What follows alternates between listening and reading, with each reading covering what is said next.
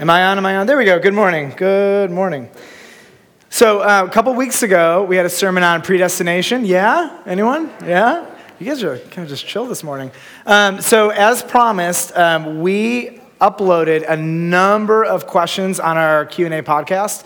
And so they started actually launching on Thursday. So Thursday's question is, why can't I just choose God for myself? Friday's question is, but I have free will. I thought I chose God. What about my free will? So starting tomorrow, we have an entire week of more questions on predestination. So want to encourage you to go check those out.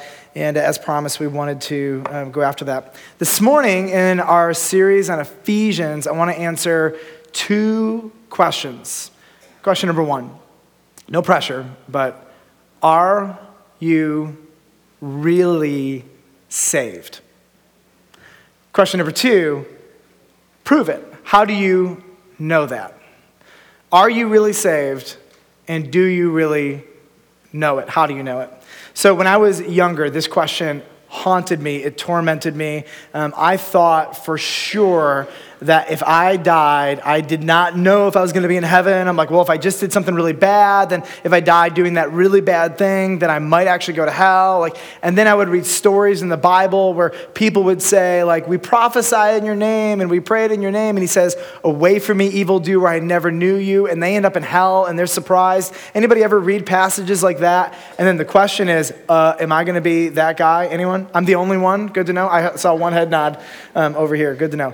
Well, what I found is that there are three big things that cause people to really question whether or not they can lose their salvation. And the first one that we have found is that when we are struggling with a major sin in our life, especially the younger you are in your faith, the more this causes you to doubt whether or not you're really saved, or maybe even to question whether or not you can lose your salvation. So just a side thought for any mom, dad, grandma, grandpa, aunt, uncle, whatever, who has any influence over a young boy.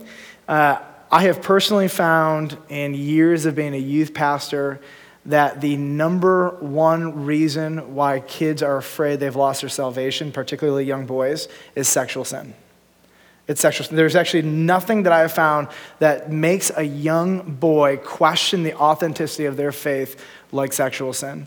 And so almost, I'd say 99.9% of all the young boys I've talked to have wondered if God could still love them given their struggles with that. Just a FYI for those of you out there. But one of the things that makes people struggle with whether or not they're saved is the weight of their sin struggles and habits that they've wrestled with. Number two is we open up the Bible sometimes and we read these verses that sometimes on a surface level can make us feel like it's possible to lose our salvation, like somebody was walking with Jesus and then they're not walking with Jesus anymore and reject him. A third reason why I think it can make us really question whether or not we can lose our salvation is, how many of you know someone that claimed to follow Christ, grew, and is no longer currently a follower of Jesus? Only me, a couple of you? And so as a kid, I was like, people lose their salvation all the time. And then there was this passage of scripture that I read in about 5th grade. I want to read it for you. This passage rocked my world, sent me into an emotional, spiritual tailspin. And what should have been an encouraging passage left to myself was not good. In 2 Corinthians 13:5, here's what the Apostle Paul says. Examine yourselves to see whether you are in the faith. Test yourselves. Or do you not realize this about yourselves, that Jesus Christ is in you? And so as a kid, I read this and I'm like, all right, I'm going to examine myself. How do I do that? What's the test? And wouldn't you think the Apostle Paul would give you the test, right? No, he doesn't. In all aggravation, here's what he writes.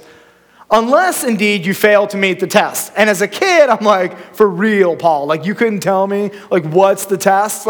And so, thankfully, this morning, through, I think, the big picture of Scripture, we're able to pull out some things that I think can really help you know that you know that you know that you truly are a genuine Christian who is filled with the Spirit of God. That's my goal by the end of this. And we're going to be in two verses, Ephesians chapter 1, verses 13 and 14. And many years ago, I was in a school in Colorado, and as a part of my internship, I had to go to a bunch of different churches. I had to write papers on these churches, examine their philosophy of ministry, meet with their pastors, etc. So I went to this very, very large, very well-known church. And I thought for sure, like, this was going to be a good church. So I go in, and the sermon title is this: 4 Steps to Losing Your Salvation. I thought it was a joke. And I'm like, okay, like, fine. So step number 4, I would like to just read it for you. Step number 4, unchoose him. Since you chose him, you can unchoose him. If you are saved through an exercise of your own free will, then it stands to reason that you can be unsaved by a similar exercise of your own free will. Do you know what I wanted to do at that point? I wanted to stand up, to run to the front of the stage, take the microphone out of the guy's hand and declare this man is a liar, right? Not that I'm opinionated or anything, but like if you know me, that might have happened. And so I'm sitting here, I'm just taking copious notes, and I'm like with a pen. I know it's great with a pen. I'm like, what is this insanity that's being said? I even found out that this girl that I liked was going to church there, and I'm like, she's out of the equation. Anybody who lacks the discernment to go to this church, I'm not dating her. Anyways, but so many people grow up in an environment where this is common thinking and teaching, and it's devastating. It's devastating to your soul. It's devastating to your relationship with God. It misrepresents him in the gospel over and over again. Some of you grew up Roman Catholic, and you grew up with this idea that if you committed a mortal sin, that you would be removed from a state of grace, and if you died, you would go to hell. Because from that system, your salvation is based on good works and faith, a combination. And your bad works, certain bad works, can remove you from this state of security with God, right? And it's like, is that at all, what the Bible teaches? Please say no, right? And these perspectives and understandings can lead us to a place where we believe that if I'm bad enough, then I can lose my standing before God. And is that what the Bible teaches? The answer is absolutely no. John writes in 1 John 5:13, he says this: I write these things to you who believe in the name of the Son of God, that you may know you have eternal life. 3 times John separately says, I want you to know that you know that you know that you have eternal life. And so here's my question. Are you saved? And how do you know? So in your notes, number 1 on here, we're going to build. Number 1 is, I know I am saved because I believe. Ephesians 1:13. Here's what he says. In him, who is him? Jesus. You can say Jesus. It's okay. We're in church. In him, you also, when you heard the word of truth, the gospel of your salvation, and believed in him. We're just going to pause here, okay? And so we have to go kind of back to the beginning here. And there's something that is being heard. And what's being heard is the word of, say with me, truth, which is the gospel of your salvation. Now, by hearing, does he mean that this is strictly audible? No, the implication here is that this is hearing with understanding. So you can communicate in Braille, you can communicate with a computer or a pen and paper or your words. The whole idea here is that something needs to be understood. And you're going to hear this. You're going to hear the word of truth, which is the gospel of your salvation. Now, here's what I have to do with you. I have to explain this because I have found that so many people do not understand and can articulate one of the most basic truths of Christianity. When I was a youth pastor, I would ask our kids this: what does the word gospel mean? 9 out of 10 of them could not answer that question for me, even the ones who grew up in the church. Answers would be, the gospel is, God. The gospel is the Bible. I don't know, the gospel is John 3:16. But I, for the life of me, no matter how many times I taught it, I could not just get into their brains. Like, all right, guys, the gospel, so I'm going to break it down. Are you ready? The gospel literally means good news, okay? Now, for many of you, this is a no-brainer, right? But for many of you, you're like, oh, I didn't know that. You use this word all the time, and I've never quite gotten it. The gospel is a word that means good news.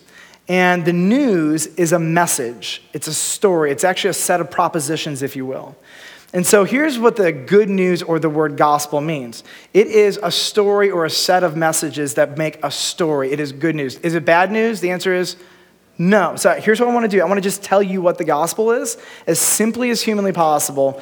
And then I want you to understand from this point on forevermore, the word gospel equals good news. Okay, the good news is good because there's bad news. And the bad news is this.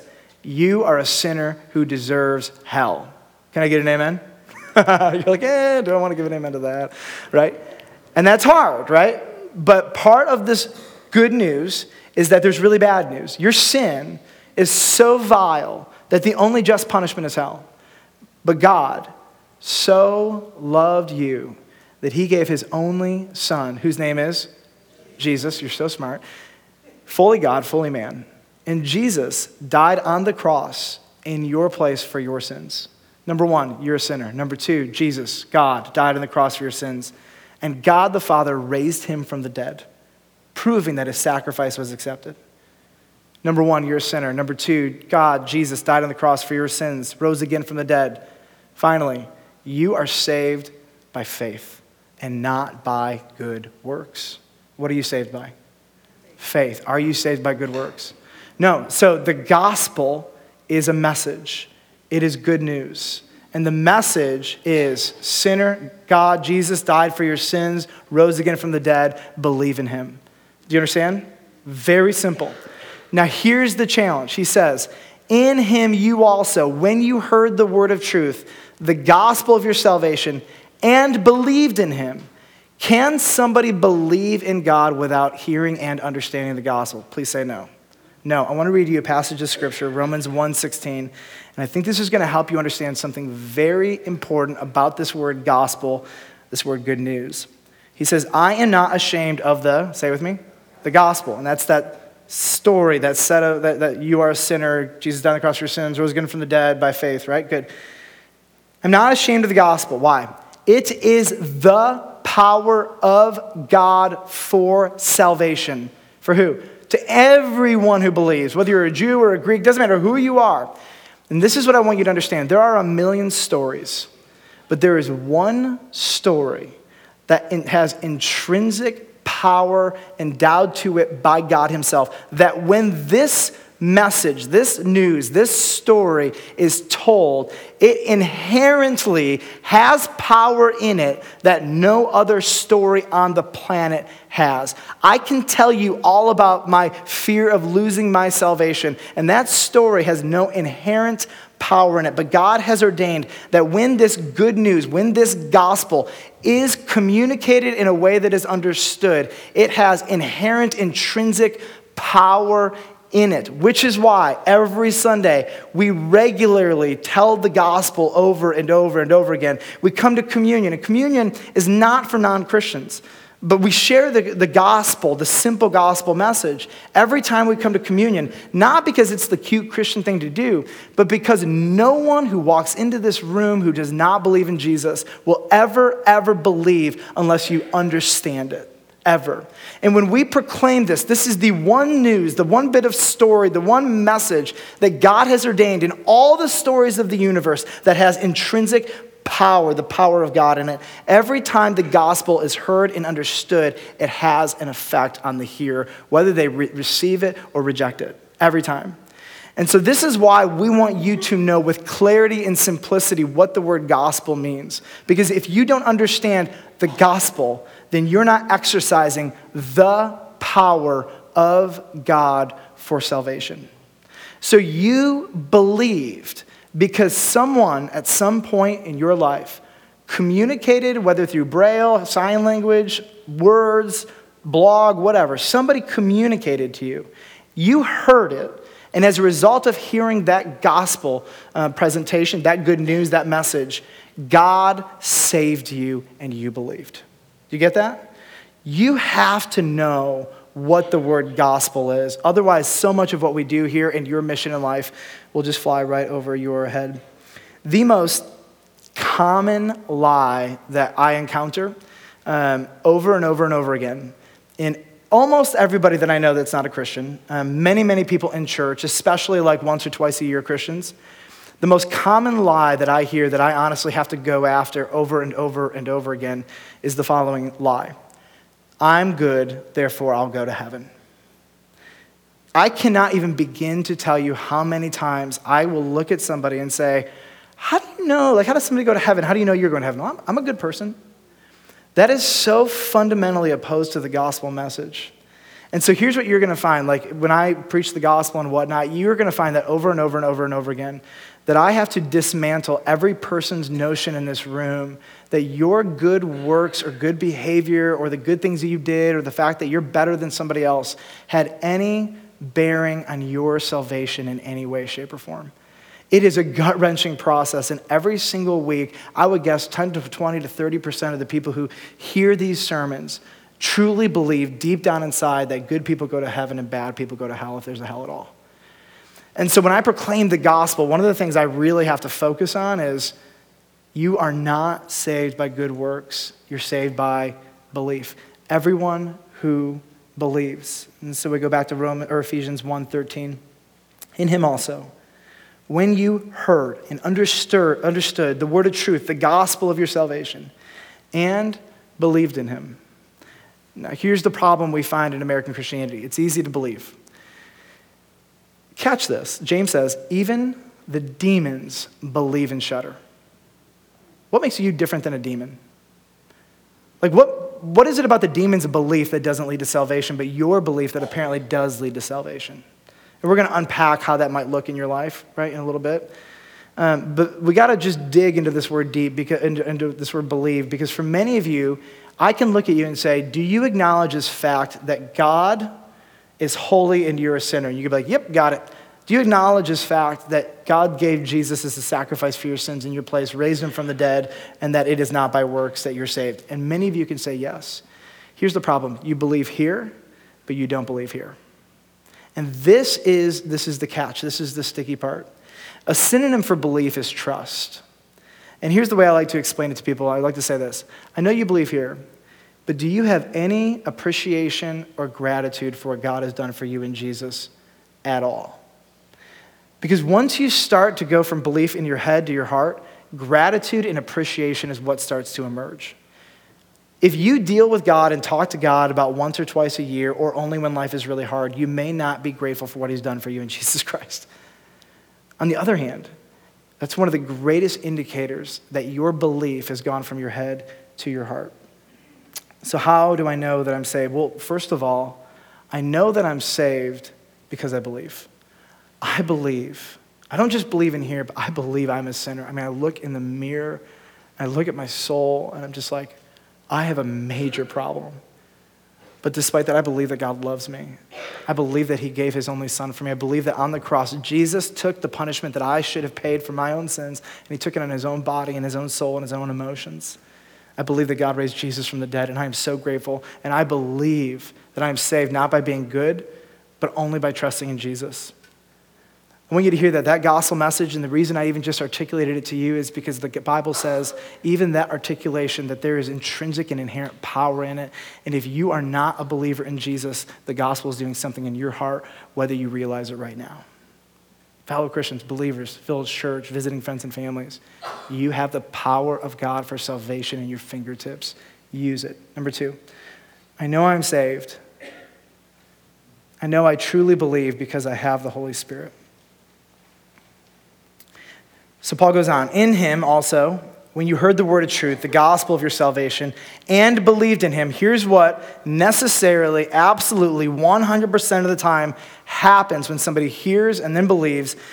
You were sealed with the promised Holy Spirit, who is the guarantee of our inheritance until we acquire possession of it. 2 things I want you to draw your attention to. Number 1, the Holy Spirit is a what? Seal. I do a great seal impression, but that is not the kind of seal we're going to talk about. I've embarrassed myself thoroughly in the past by doing my seal impression from the pulpit. My wife says, don't ever do that again. You'll be in big trouble. A seal is an imprint of a personal image, often from nobility, through a ring or a stone. Here's some pictures of what seals would look like. The left is a crystal seal, very beautiful. These ones are actually rings that are used, and these communicate quite a bit. If you get an envelope from somebody, it has an authoritative seal on it. You know that this thing's going to be fairly important, correct? Yes. And then I want to communicate to you the 5 things that you being sealed with the Holy Spirit means. Number 1, if you have believed because you heard the gospel and understood it, and you are given the Holy Spirit, your seal means 5 things. Number 1, this is for real. This is authentic. This is not a fake salvation. This is as true gets. So I imagine a world, play with me a little bit here. I imagine a world where demons and angels can tell who Christians are and are not because they are sealed spiritually with the Holy Spirit. So like when a demon comes up to a Christian, demons aren't like wondering, are they saved? Are they not saved? Let's look at their good works and see if they are or not. Like the Holy Spirit seals them and sets them apart.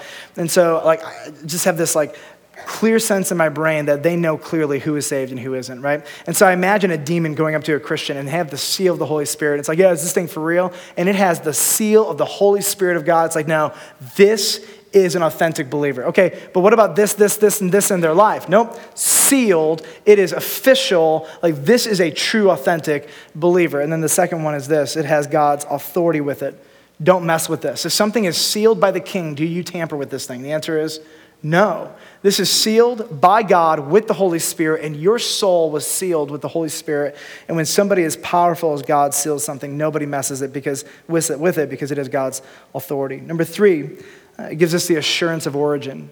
God himself sealed this. It is very, very hard, if not impossible, to replicate seals back in the day. Now we can replicate anything, but imagine trying to replicate the beauty and intricacy of those seals, right? Very, very difficult. This salvation came directly from God. This is from God. If you're sealed, every demon and every angel understands the origin of your salvation. Number 4, security. This has not been tampered with. Jesus will finish what he started. He will deliver to the Father what he began in you. This will be sealed, signed, delivered, executed 100%. But my favorite is number 5, ownership. This is mine. We seal our possessions. It's a very common practice in this time. You seal what is yours. It is a stamp of ownership. No one can take this away from God because it's God's. You know who loses possessions? We do. Does God ever lose what is his? The answer is never, ever. The Holy Spirit is God's insignia on your soul, that this soul belongs to God. This seal is authentic and authoritative. The question, I want you to hear this, the question is not, can I lose my salvation? If you're asking that question, you are asking a fundamentally broken question. Here's the question you need to ask. Can Jesus lose any of the Father's children? The answer is unequivocally, objectively, no. The question is not, can you lose your salvation? The question is, can Jesus lose the Father's children? He's not a weakling. He's not a wimp. He is the powerful Son of God who promises to finish in you what he has started. And if Jesus himself commits to finishing something, will he finish it? Yes. Can your bad works thwart his plan to finish you? The answer is never, ever, ever. And then some of you will say, and I want to just invite the questions, but what about those who fall away? Well, Matthew 13, go read this. It's the parable of the sower. It's a really helpful parable. But here's one of the things that Jesus makes clear. Those who persevere to the end, what will they be? They will be saved. I want to share with you the 2 things that weed out almost every single false Christian on the planet. Time and suffering. Time and suffering. You give people enough time, if their faith is not genuine, they will meander away from the Lord and walk away. And if you want to find out the true sincerity and authenticity of your faith to see if the Holy Spirit is in you, suffer. And as you suffer, the reality and the genuineness of your faith in the presence of the Holy Spirit will be tested and it will be exposed. And so here's what we find over time is that the genuineness of our salvation is validated over time and especially through suffering. Second thing we see is that the Holy Spirit is a guarantee. And this means basically two things. Number one, it means like a down payment, okay? And so you think about this, you go to buy a house. Some of you put 3% down, some of you put 5%, some of you put 20%. If you're awesome, you put 100%. Good for you, kudos. You're like the 1%. And this down payment, though, is your commitment. You're saying, I'm gonna invest a lot into this as proof that I'm going to finish what I started, okay? This is going to cost you a lot of money. I'm making a down payment. Some people use like an earnest money as an illustration of this. If you know what earnest money is, it's a good illustration. It's you're putting your money where your mouth is. You're saying, nope, I'm committing to this process. Actually, out of this word is where we get our idea of an engagement ring. And so in an engagement ring, you're spending a lot of money, and you are looking at this woman, and you're saying, I am making a huge investment to you. I am going to take this thing all the way to the aisle and until death do us part. Can I get an amen from all you single dudes? Good, right? Good. And I am going to invest a lot of money into this as a sign to you that I'm all in and that I'm fully committed. That's where this kind of idea comes from. And so here's what we see is that God has invested the blood of his only son into as a deposit. And not only that, he has given you the Holy Spirit himself that says, look, I will absolutely finish what I started. This thing is secure. I guarantee it. And if God guarantees it, can you trust it? The answer is every single time. God has invested way too much to pull out of this contract, and God never breaks a contract. Okay, so how do I know that I have the Holy Spirit? I want to share with you 35 ways. I'm joking. It's only going to be 8. It's only going to be 8. It's going to be fine. And then we'll end here. 1/3 of the way through the sermon. Just kidding. Let's go fast. Couple caveats here. How many of you have been frustrated with your lack of spiritual growth? So 2 of us. Good. All right, there we go. Couple of people are telling the truth, and all the rest of you lie a lot. So okay, good. I'm as mature as I've ever wanted to be. It's just, I want to encourage you here because what I want to actually help you do is discern the authenticity of your salvation, because the Bible actually gives clues to how to do this. But here's a huge warning for you. Don't try to discern the authenticity of your salvation in your highest highs or your lowest lows. Because if you try to discern it in your highest highs, you're typically going to think you're more awesome than you are, and in your lowest lows, you're going to think you're infinitely worse than you really are. If you struggle with any kind of depression especially, wait till the fog clears before you really wrestle deeply through this issue, because you're not going to have the ability in the midst of depression to process clearly. If you've had a history of drug addiction or anything that's messed with the chemicals in your body, in those low moments where you have those ups and downs, the last thing you probably want to do is try to discern some of these things when your emotions are up and down. So I just want to give a big warning to you. The times where you want to do this is when you're clear-headed and life is just kind of normal. That's the most ideal way to do this. And the way I want to do this is if you listen to our podcast, the Q&A podcast, you're going to hear me talk about a cumulative case argument. Here's what a cumulative case argument. It simply says this, that each point alone isn't going to make the point. But when you put all of them together cumulatively or together they form an undeniable conclusion. And so here's what I want to do. What I want to do is I want to give you 8 different things that if these are resident in you, each one of them alone are not likely things where you can step back and say, I know that I know that I know because of this. But if you're experiencing all of these to any degree, that is incredible probability that the Holy Spirit might be in you. And so one of my desires in this next step here is just to help you think clearly. And we go back to that 2 Corinthians 13:5. Don't you want to pass the test? Well, here's some of the tests that you need to pass. Number 1. I know I have the Holy Spirit because I believe in Jesus. Listen to 1 Corinthians 12:3. Therefore, I want you to understand that no one speaking in the Spirit of God ever says Jesus is accursed. And here's what that means. If you have the Spirit of God, you will not blaspheme the name of Jesus. You will not say, I don't believe in Jesus, or Jesus is not God. If you have the Spirit of God, you cannot say that with a clean conscience, okay? And so if you find yourself saying, I don't believe in God, I hate Jesus, right? That is core evidence that the Holy Spirit of God is probably not in you. Now, let me go the other way here. Can you be angry at Jesus? Bunch of you are angry at Jesus right now, right? You love him, right? Like your wife or your husband. You're like, I love you, but I'm mad at you. I'd like to have some words with you. And then Jesus is like, shush, I'm right. And you're like, okay, fine.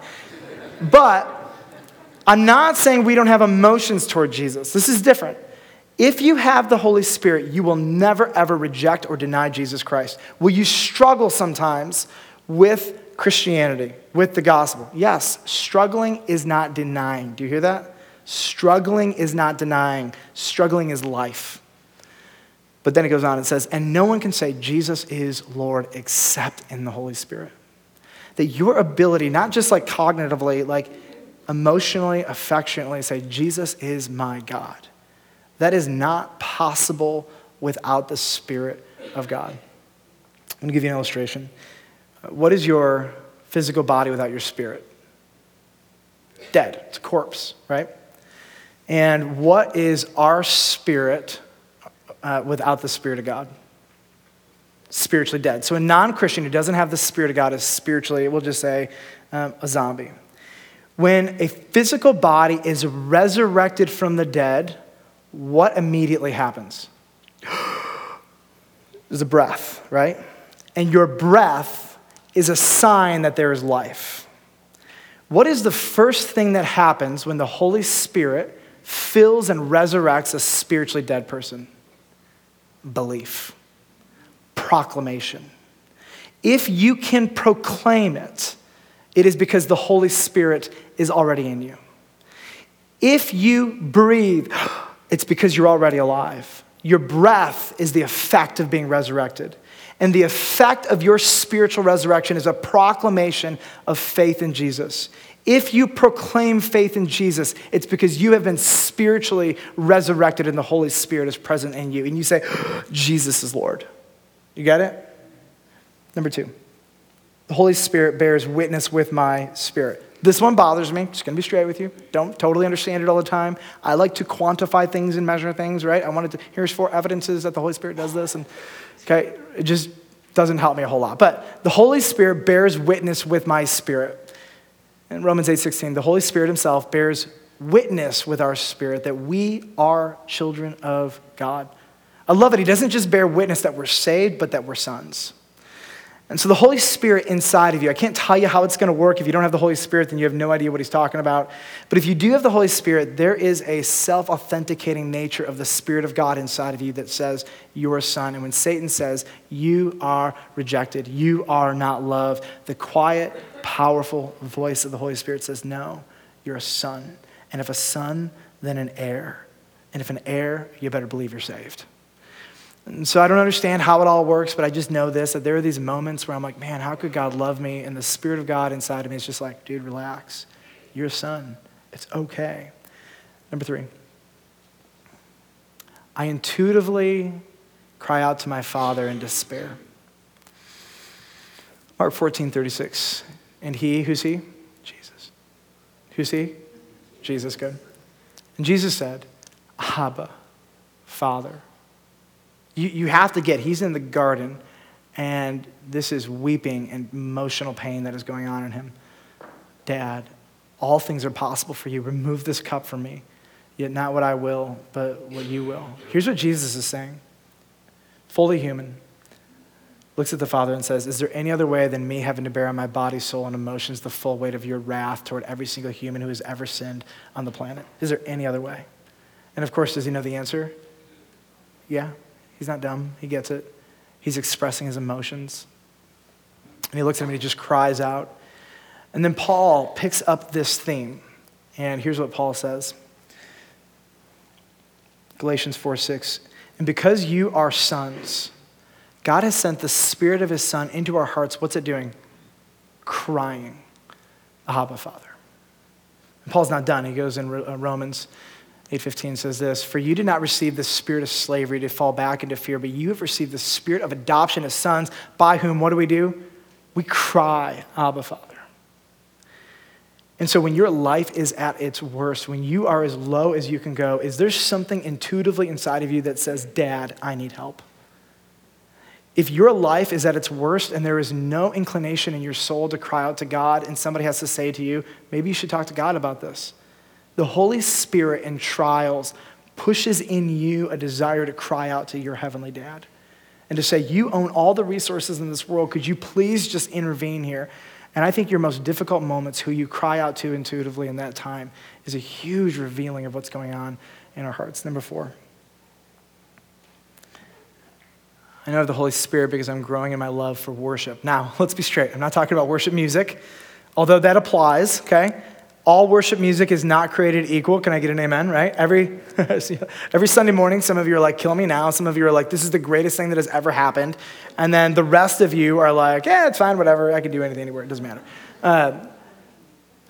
I'm like glad I'm a preacher and not a worship leader. Jeez. But here's what he means. That your desire to give God glory is increasing. Now, have you reached the pinnacle desire of wanting to give God glory? Like, are you like the perfect glory giver on the planet, right? The answer is no. This is not about perfection.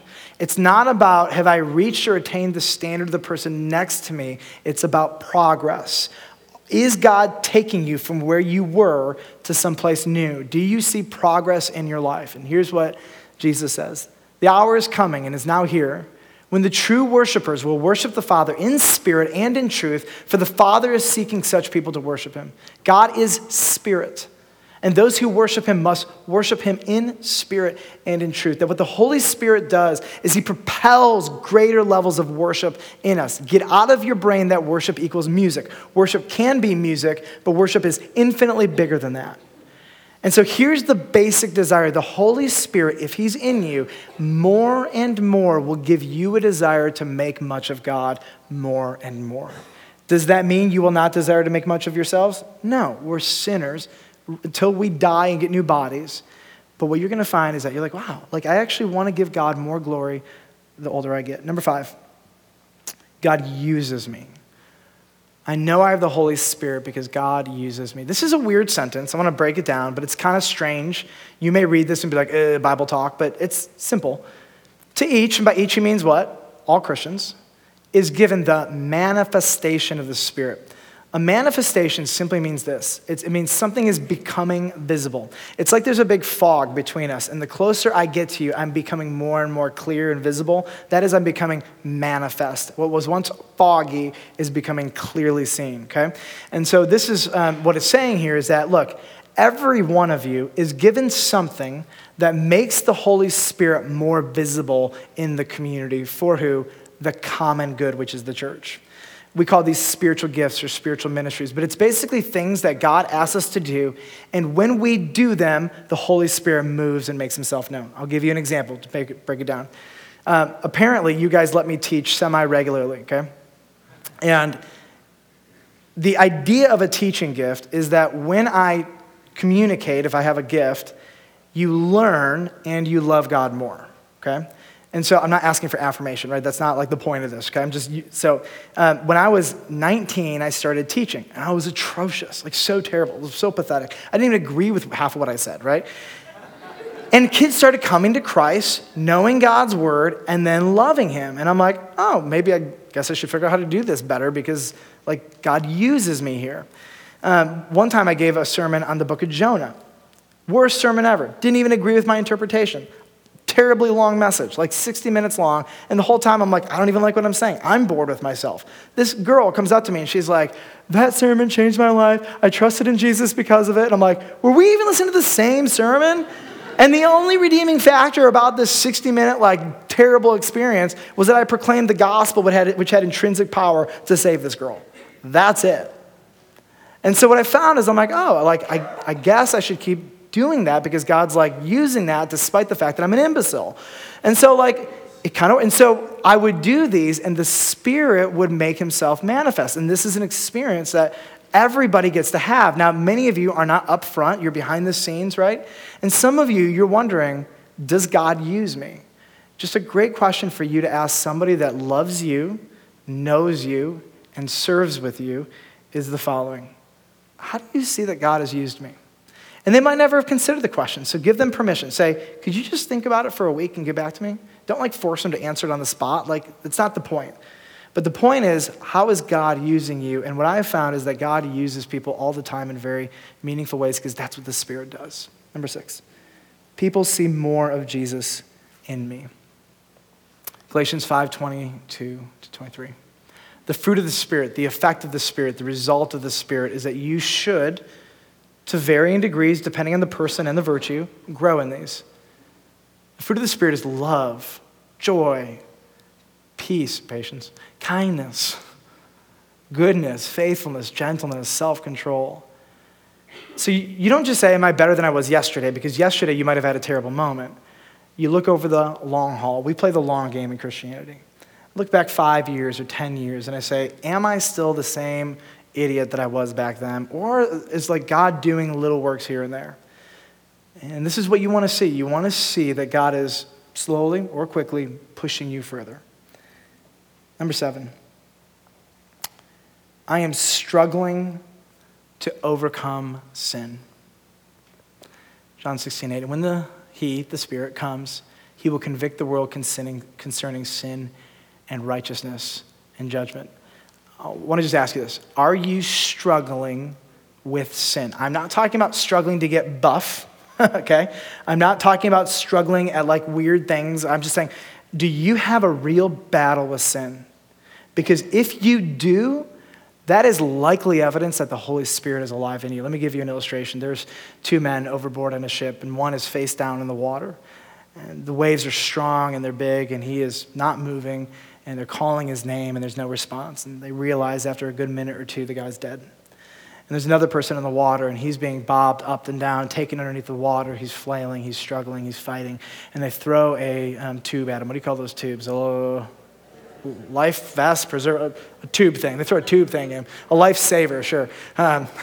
It didn't spark, no. So they throw something at him that's buoyant. And so he's like, he's grasping at it and he can't get it. So they pull it back and he gets under and he's taken up again. And so I want to ask you a question. Which one is alive? It's the one who's struggling. It's the one who's fighting. Because it takes life to fight. And so some of you are like, I'm struggling with sin and I hate it. And your struggle with sin is based on this. Like, you know God doesn't like it. You know he wants more for you. This isn't like, I'm just struggling to get straight A's. It has nothing to do with that. This is, I am struggling with sin and I want to please God and you know you can't. And I just want to give you a big fat encouragement. If you are a sinner who struggles with sin, that is enormous evidence of the resident Holy Spirit inside of you. Because dead people don't struggle. Dead people struggle for selfish reasons. Living people struggle because they want to please God, and they're like, why do I do this body of sin inside of me? The struggle is real, hashtag. I'm sorry, I know, it's cheesy. It's cheesy. And finally, number 8. I long for heaven. I don't just long like to get away from this. I mean, I really, really want heaven. And not only the creation, but we ourselves who have the first fruits of the Spirit, we groan inwardly as we eagerly wait for adoption as sons, the redemption of our bodies. I don't know about you, but like I think I'm like, Jesus, come back. I'm ready. I'm like 2 thumbs up. I'm pumped up. I'm happy to be done here. I'm happy to be in the new heaven, the new earth. I'm happy for a new body. I'm happy to receive the full inheritance. I'm happy to be a son. I'm just happy to do it. And I just want to look at you and say, are you pumped about heaven? Not just because it makes your life easier, gets rid of your problems, but because you actually get to be with God. And you get to see him make right all of the injustice in this world. And you get to see every piece of brokenness on this planet healed and redeemed and made right. That longing inside of us is evidence of the Holy Spirit because it is the Holy Spirit who causes us to groan inwardly as we wait eagerly. So I want to close with this. You may believe, you may be convinced. My desire is that you would know that you know that you know. And that as you take the cumulative of these experiences in your life, you'd be able to step back and say, I'm definitely not where I want to be. But I do have the Holy Spirit. And I want to just give you this promise. Jesus will finish what he started in you. He is the author of your faith, but he is also the what? The perfecter or the finisher. Jesus does not start projects and then give them up. He always finishes his projects. And every single one of us that have been given the Holy Spirit, if you see these things in you, here's what I want you to know. Your destiny is sealed. Your adoption is guaranteed. Your redemption is accomplished. He will, through the Holy Spirit, who is your seal and guarantee, finish this work and allow your struggles to be affirmation of the resident Holy Spirit inside of you. And if you are not a believer in Jesus, I just have one plea for you: believe. There's a bunch of religious people, and they go to Jesus, and they say, Jesus, what good works do we need to do to be saved? You know what he says to them? Here's the good work. You want good works? I'll give you a good work. Here's the good work. Do this, and you'll get saved. Believe. Believe in me. That's it. And if you want to receive the Holy Spirit, you need to hear the gospel, and you need to believe. And that is it. And my prayer, my deepest prayer for you today is that this would be the day that you trust in Jesus Christ for the first time. And it goes from your head, and it sinks down into your soul and your heart, and you, from your gut, believe it. And you're going to watch these 8 things, the Holy Spirit, who then seals and guarantees you will start to grow in you. And that is my prayer for you. Let's pray together. Father,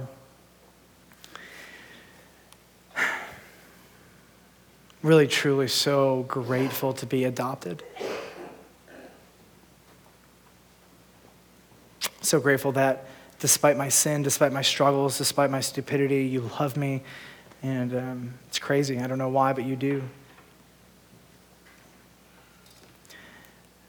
And so, God, you loved each of us so much that you gave us your Holy Spirit, and you have promised and guaranteed this. But, Lord, I want to confess to you that many of us, we doubt sometimes. We believe the lie that if I just do something bad or if I struggle enough, that can make you unlove us. But your love is guaranteed, sealed, and forever. It is legal, and you never break a binding contract. And so, Father, I want to just say thank you, and would you take that truth and that reality and sink it deep into our hearts, and would you eradicate any semblance of the lies that we can lose our salvation through bad works or through any other means. And Father, for those wondering, am I truly saved, would you just give them by your Holy Spirit that assurance that they might know that they have eternal life like John said he wants us to have. And so, Father, as we come to this communion table, all of this is rooted in what you did for us when you gave your son Jesus on the cross. So on behalf of every follower of Jesus filled with your Holy Spirit, with all gratitude I can muster to say thank you. In Jesus' name, amen. Amen.